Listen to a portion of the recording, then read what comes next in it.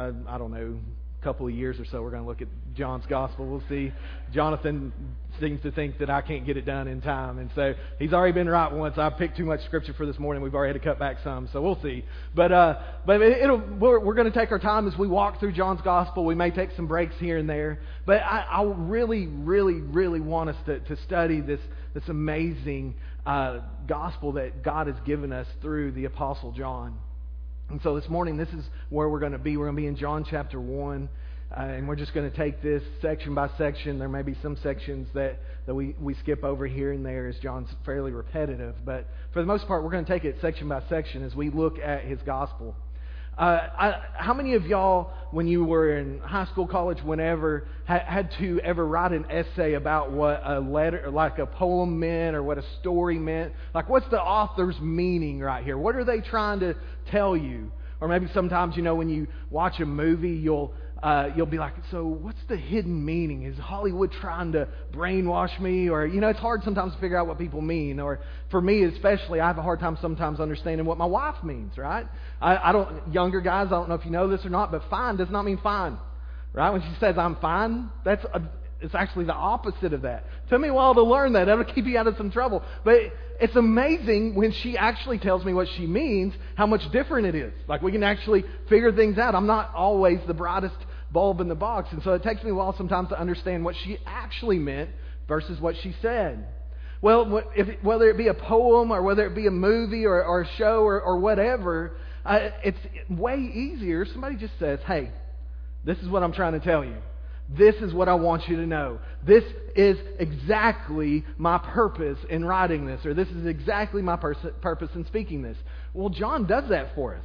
In John chapter 20, verses 30 and 31, we're not going to be here a long time this morning. I want you to see that John does not leave it up to us to figure out why he wrote this gospel. God has him write these words to us. John chapter 20, beginning in verse 30, he says, "Now Jesus did many other signs in the presence of the disciples, which are not written in this book." So John didn't write everything down.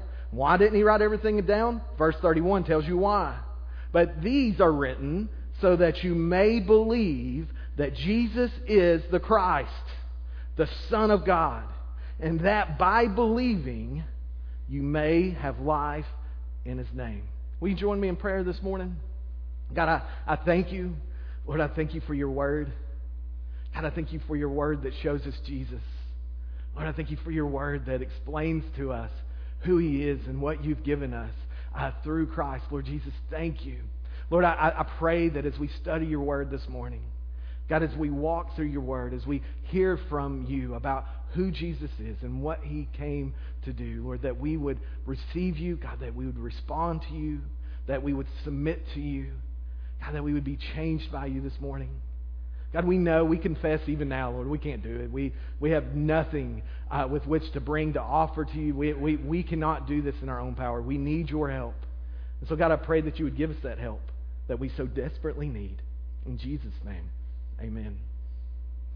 And so, God had John write this letter to us, or this gospel to us, so that we would, he makes it very clear here. I mean, there's no debate. Like, sometimes there's debates on what a certain letter of the Bible, certain book of the Bible is about. With John, there's no debate. He wrote it so that we may believe that Jesus is the Christ. So that we may believe that Jesus is the Messiah, the Savior of the world. So that we would believe that Jesus is the promised, chosen Savior sent from God to save His people from their sins. That's part of the reason why John wrote his book. So that we would believe this. So that we would know that Jesus is the Christ. And then also that we would know that Jesus is the Son of God. That we would believe that Jesus isn't just another man. He isn't just another teacher. That He is the Son of God. That He is sent from God to save us. That He is God of very God, as we're going to see this morning. And that as we believe that we would have life. Not regular life, not just physical life, but eternal life. And not just life forever, but life of an eternal value. A life that only God can give us. And so John writes this letter so that we would know that Jesus is the Savior. So that we would know that Jesus is the Son of God. And that as we believe on Jesus as Savior, Son of God, that we would have life in His name. And so that's why we're studying this book. That's why we're reading this book. That's why we're reading his gospel. His gospel's a little different. Matthew, Mark, and Luke, there's some things that he includes that they don't. And there's a lot of stuff that they include that he doesn't. And so we're going to see Jesus maybe from a little different perspective. And so he wants you to know, God wants you to know this morning that Jesus is the Christ, the Son of God, and that in him you can have life. Now you may be sitting there thinking, well, I believe in Jesus, I'm good. I know Jesus, I'm good. I believe in Jesus. My question to you is which one? And what I mean by that is, in our culture, it seems that people have wanted to redefine who Jesus is. They want to take away the things they don't like. You know, you have different things like the Jesus Seminar and and different things on TV and different books that want to sort of take Jesus and turn him into something that he's not and take away things that he was. Some folks just want to believe that he's a good man or that he's a good teacher or that he's a good prophet. Now, is he a good man? Yes, he's the best man. He's the God man. Is he a good teacher? Absolutely. Is he a good prophet? Absolutely. But he's so much more than that. He's the Savior of the world. We cannot take away who Jesus is. We cannot simply redefine him to make ourselves more comfortable with him. I think sometimes we want to do that because we think that if we redefine Jesus into who we want him to be, well, he doesn't interfere as much in our lives. Am I right? I mean, if you really believe Jesus is who he says he is, well, then some stuff's got to change. John writes this gospel to us so that we would know without a doubt who Jesus really is. The reason why is because knowing who Jesus is more important than anything else. Guys, as we study this gospel, I want you to remember that if you get Jesus wrong, it really doesn't matter what else you get right. Like if you get Jesus wrong, you can get everything else right and still lose it all. The Jews, as we walk through this gospel, we're going to see they had a lot of stuff right. The Pharisees knew all these different things about God. They knew all these different things about his word. They had a ton of things right. But then when Jesus showed up, they misunderstood him. They did not get him. They got him wrong, and they lost everything. Guys, you can study the Ten Commandments. You can quote them by heart in the King James. You can quote the Psalm 23. You can know all the books of the Bible. You can know all the apostles, where they came from and where they ended up. But if you get Jesus wrong, it really doesn't matter. Who Jesus is more important than anything. And so as we study this gospel together, I want to tell you where we're headed, so as we study it, you can read it and you can study it along with me, and we can read God's word together so that you can understand that Jesus is so much more than a good man. He's so much more than a prophet. He is the Son of God, the Savior of the world, and in him you can have life. And so let's begin. John chapter 1, beginning in verse 1. In the beginning was the Word, and the Word was with God, and the Word was God. He was in the beginning with God. And so the first question is, who is Jesus? Or the only question we're answering this morning, who is Jesus? The answer is that he is God.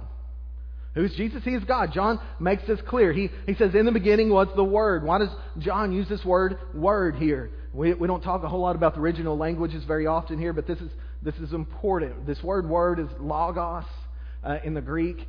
Some people, I think, pronounce it logos. I don't know. I'm from Arkansas. It's logos. We're going to go with that. But logos was the idea behind it. The Greeks had this idea that there was this sort of all-powerful logos behind everything that was responsible for creating the universe and sustaining the universe. Like, have you ever seen Star Wars? The Force. That's sort of what it is. I mean, not exactly the same, but that is. It goes through everything. It's responsible for keeping the universe from descending into chaos. And so they believed in this sort of impersonable force. Not necessarily a God per se, but just this divine power that held everything together. Well, John writes to the Greeks and he says, listen, this impersonable, abstract idea that you think holds everything together, he's actually a person. The Word of God. He is actually the Word, the divine Logos. He's not impersonable. He is a person. He is the second person of the Trinity. He is the Son of God. That's who this Logos is. He's the one who created all things and sustains all things by his power. The Jews would have, when they hear about the Word of God, they would have thought about God's power, his creative power. The fact that when you hear about God's Word in the Old Testament, it says that his Word doesn't return to him void, but it accomplishes his purpose. And so when they hear this and they hear that Jesus is the Word, they think of God's power and they think of His might and His strength. And so John is saying Jesus is, whether you're Greek or Jew, He is the embodiment, the divine embodiment of God, all of God's power and strength and all of His creative activity, as we'll see here in a minute. And so the divine power, the divine Word, the Logos, John says, in the beginning was the Word. In the beginning was Jesus. And so when he says here, in the beginning, I bet y'all may even know the second half of this Bible verse, this memory verse, Genesis 1:1. In the beginning, God created the heavens and the earth, right?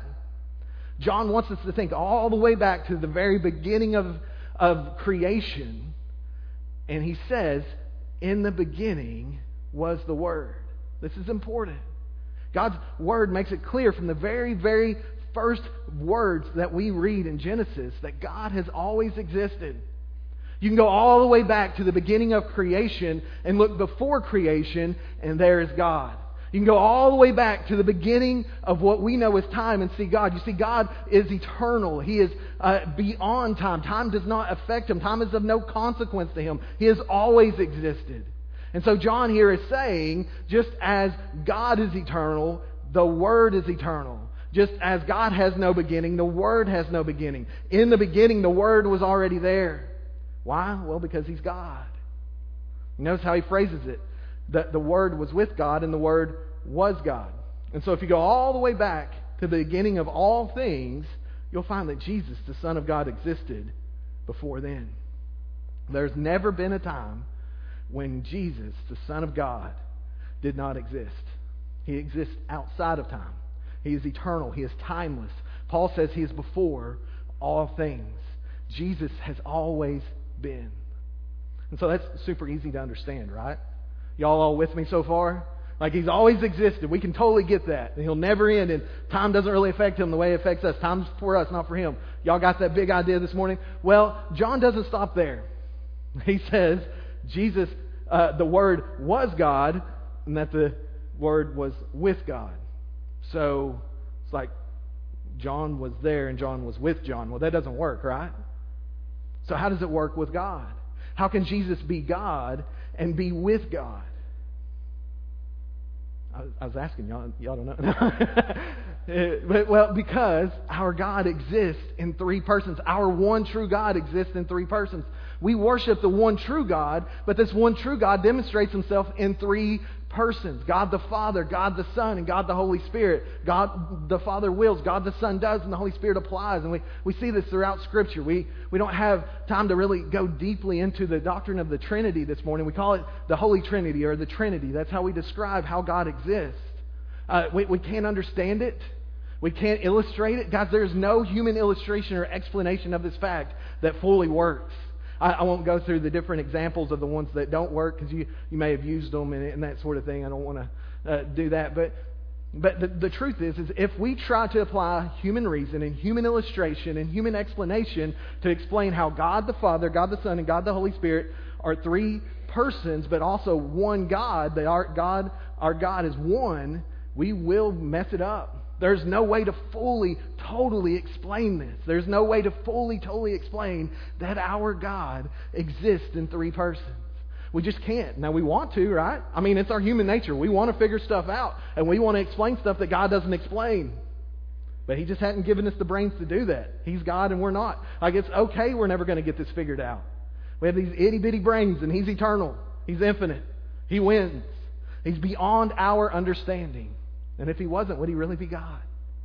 So why do we spend so much time trying to figure out stuff He hasn't shown us? All we know is that we have God the Father, God the Son, and God the Holy Spirit, and they three have existed for eternity in perfect harmony, and they are one God. And so John makes it clear that Jesus is God. He was in the beginning with God. Something John does, as we'll see as we go through his gospel, is he repeats the same thing over and over again. In the beginning was the Word was with God, the Word was God. And just in case you missed it, He was in the beginning with God. You see what he does there is he tells you again the same exact thing. I'd wonder, I don't know if John had kids or not, but it kind of makes me wonder, right? I mean, that's a talent you pick up early on, repeating yourself over and over and over and over again. I just told you.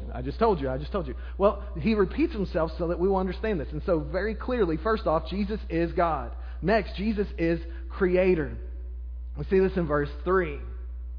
All things were made through Him, and without Him was not anything made that was made. And so not only is He God, He is Creator. John says here, as God, Jesus has always existed, and that it is through Him everything that was made.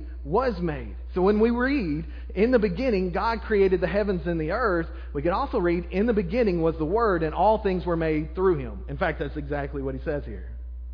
In the beginning was the Word, and all things were made through Him. In the beginning, God created the heavens and the earth. You see what John's doing. When God the Father says, let there be light, God the Son creates light. It is through Him that all things are created. He is the divine Word, the divine power of God. And Paul backs this up in Colossians 1 when he says that He is the invisible, in the image of the invisible God, the firstborn of all creation. For by Him all things were created, in heaven and on earth, visible and invisible, whether thrones or dominions or rulers or authorities. All things were created through Him and for Him. And He is before all things, and in Him all things hold together. Jesus is Creator. As the divine Logos, as the Word of God, as the God the Son, Jesus carries out the will of the Father. The Father speaks and the Son completes. John is saying here that Jesus is God's power, that He is the exact embodiment, the exact representation of God. We'll see that next week. We won't quite make it there this morning. He's also saying that Jesus is in fact the power that created and sustains the whole universe and gives it meaning and purpose and reason. Now, if He created everything, let me ask you this. If He created everything we see, everything that's created is from Him, then why in the world would we ever worship the stuff He made? Why would we ever bow down to the things He made?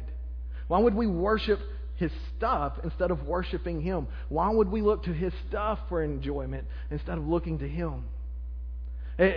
Think about how dysfunctional human relationships get when we take this approach. You try to do things for your kids, and so you buy them gifts. Then they like the gifts you bought them more than they like you. Like, hey kid, I bought you that Xbox, remember me? That sort of thing. Or as parents, sometimes we do that with our children. We end up loving the accomplishments or the potential in them more than them. We forget that they are who we ought to be loving. Or maybe your friends, they like you because you got the big TV in the ball game. When we love the stuff that people have or the stuff that people give us more than the people themselves, it's a very dysfunctional relationship. The same thing is true with Jesus.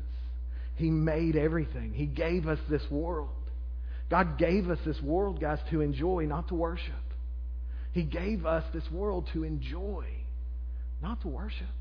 It's okay to enjoy this world. It's not okay to worship the stuff of this world. Jonathan mentioned this last week about drinking orange juice to the glory of God. We don't worship the orange juice. We enjoy orange juice.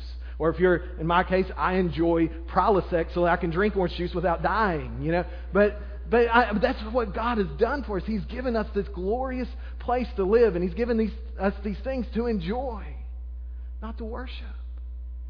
Also, if He created all things, if you're a creation this morning, your creation is owed to the Creator. He formed you in your mother's womb, according to the psalmist. He knit your parts together. And here's the deal. According to the cross stitch on my Meemaw's wall when I was growing up, God don't make no junk. Y'all remember that? God don't make no junk. Some of you need to hear that this morning. You are here because God wants you to be here. He doesn't make any junk. There, I corrected the English, but I'm pretty sure it said God don't make no junk. But God created you for a purpose. He wants to have a relationship with you. He wants to be in your life. You're not an accident. You're not a mistake. He doesn't make mistakes. He's been around forever. He knows literally forever. He knows what He's doing. And He knew what He was doing when He created you. Jesus is our God.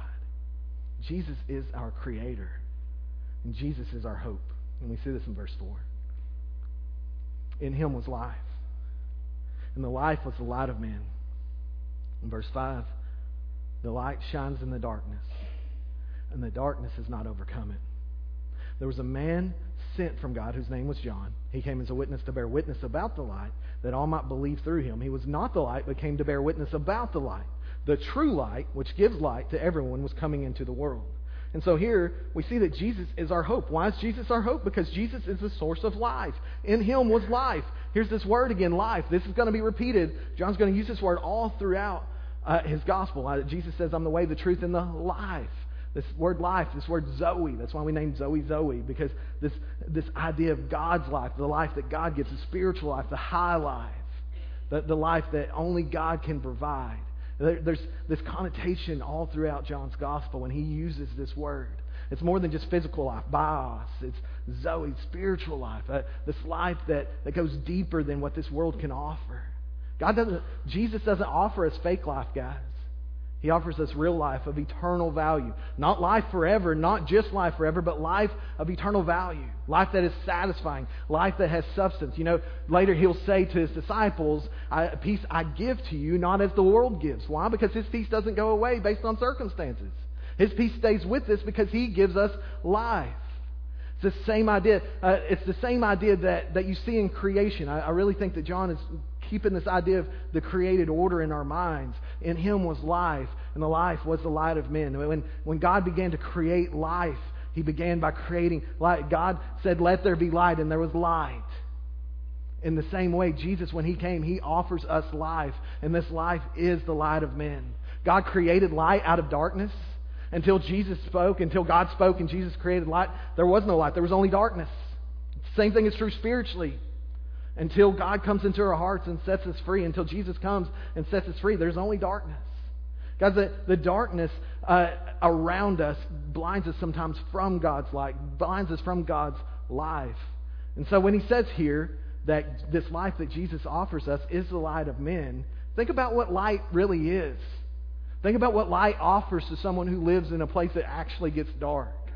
I don't know if any of you grew up outside the city, but where I grew up, it got dark.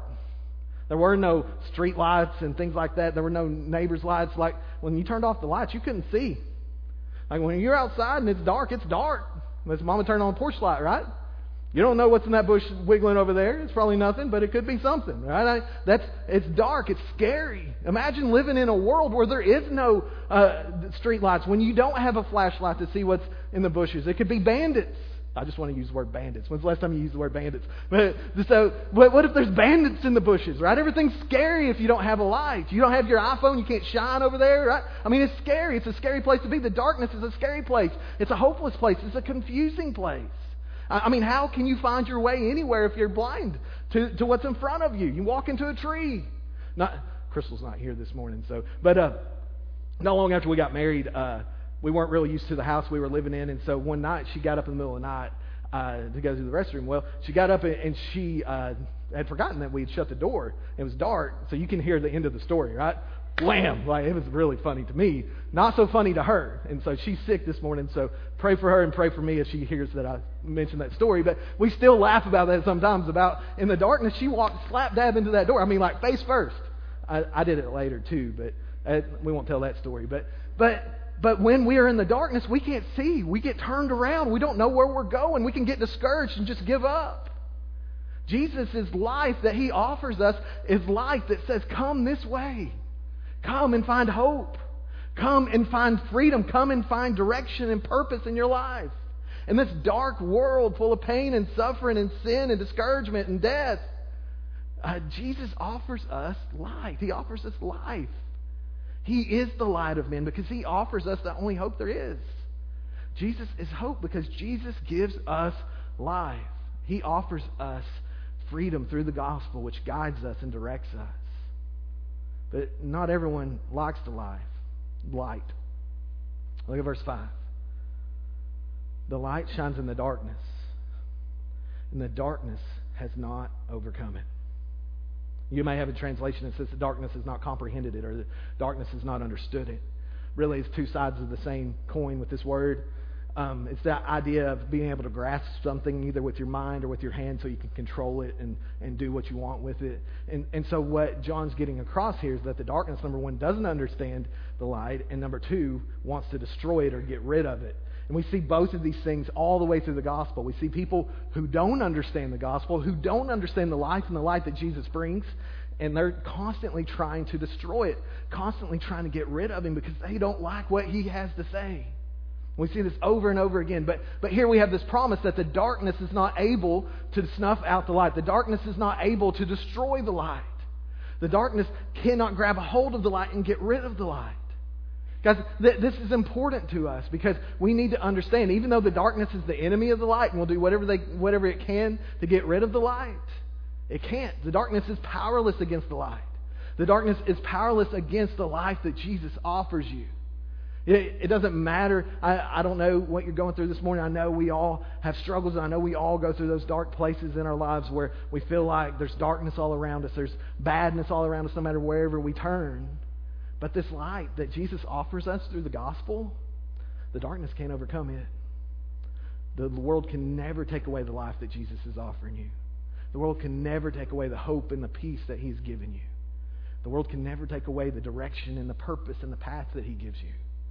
And so, whatever you're going through this morning, don't give up. Don't be discouraged. Enjoy the light and the life that Jesus offers you. And so, who is Jesus? He is God. He is Creator. He is hope. And then finally, He is Messiah. And we'll end here. I'm about done. And so, verse 9, the true light which gives light to everyone was coming into the world. He was in the world, and the world was made through Him, yet the world did not know Him. He came to His own, and His own people did not receive Him. And here's what I mean. Some people like the light, some people don't like the light. And so this first half, John separates humanity into two categories. The first half we see here, the rejectors. Those who, when Jesus comes into the world, don't receive Him. He comes into the world He created. He is the Creator. He made everything. And so he splits these people up into two categories. The first group of people are those who reject Christ, those who refuse to see Him. It says that the world didn't know Him. The world didn't recognize Him as Master, as Lord, as Savior. And then His own people, His people who God has done so much for. These people had been waiting for century upon century for the Messiah to arrive. And when He finally does, they reject Him. They say, no, we don't like what you have to say. We don't like what you are offering. If we don't like what the light reveals, we don't like light very much, do we? Like, how many of you appreciate somebody flipping on the light when you're asleep? Like in the middle, you wake up. I've never done this because I know better. But if I get up before Crystal does and it's still dark, I don't flip on the light. I use my little phone, right? That's why my socks never match. But if you flip on the light, you're going to be in trouble. It's going to hurt your eyes, and you don't like it. You don't like what it does, or maybe it reveals something that you don't like in your life. Sometimes the light shines on things we wish we didn't have there. Sometimes the light will show us things that we wish we wouldn't have saw. I know. Actually, it's the same house that Crystal walked into the door on. We had a couple of dogs, and I got up one morning and it was still dark, and I was sitting at the end of the bed, and I was telling Crystal, I was like, hey, sometimes these socks in the floor, they kind of look like a mess from the dogs. One of these days I'm going to get up and think it's a sock, and it's going to be something else. And so I kicked the sock. It was something else. In the darkness, it looked like a sock.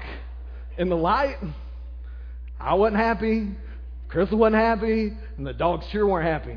It was a bad morning. It was a bad way to start the day. Sometimes when we turn on the light, all of a sudden there's a mess there in the floor. We're like, oh man. And sometimes when Jesus comes in and He shines the light in our life and He starts to show us the messes in our lives, we're like, ooh, I don't think I like that very much. I don't think I want to recognize you as my Lord, because if I recognize you as my Lord, well then I got to do what you're telling me, and I don't want to do what you're telling me. I don't like what you're showing me. So many times, and this happens to believers and unbelievers sometimes, doesn't it? Sometimes as believers, Jesus will shine lights on areas in our lives that we ought to get right. We're like, ooh, I don't know if I want to submit to you here. I don't know if I want to do what you're calling me to do here. And so we want to back up and say, I'm not so sure I want you to be my master today. We have to repent of that and turn back to Him. And so the light comes in, but not everybody's cool with the light. Not everybody agrees with the light. Some reject the light and don't recognize the light.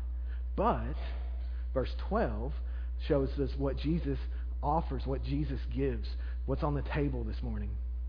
In verse 12 he says, but to all who did receive him, those who didn't reject, but who did receive, who believed in his name, he gave the right to become children of God, who were born not of blood, nor the will of the flesh, nor the will of man, but of God. So if you do receive him, here's what you get. You get the right to become a child of God, something that we lost because of our sin, something that we don't deserve because of our sin. We don't deserve to be a part of God's family.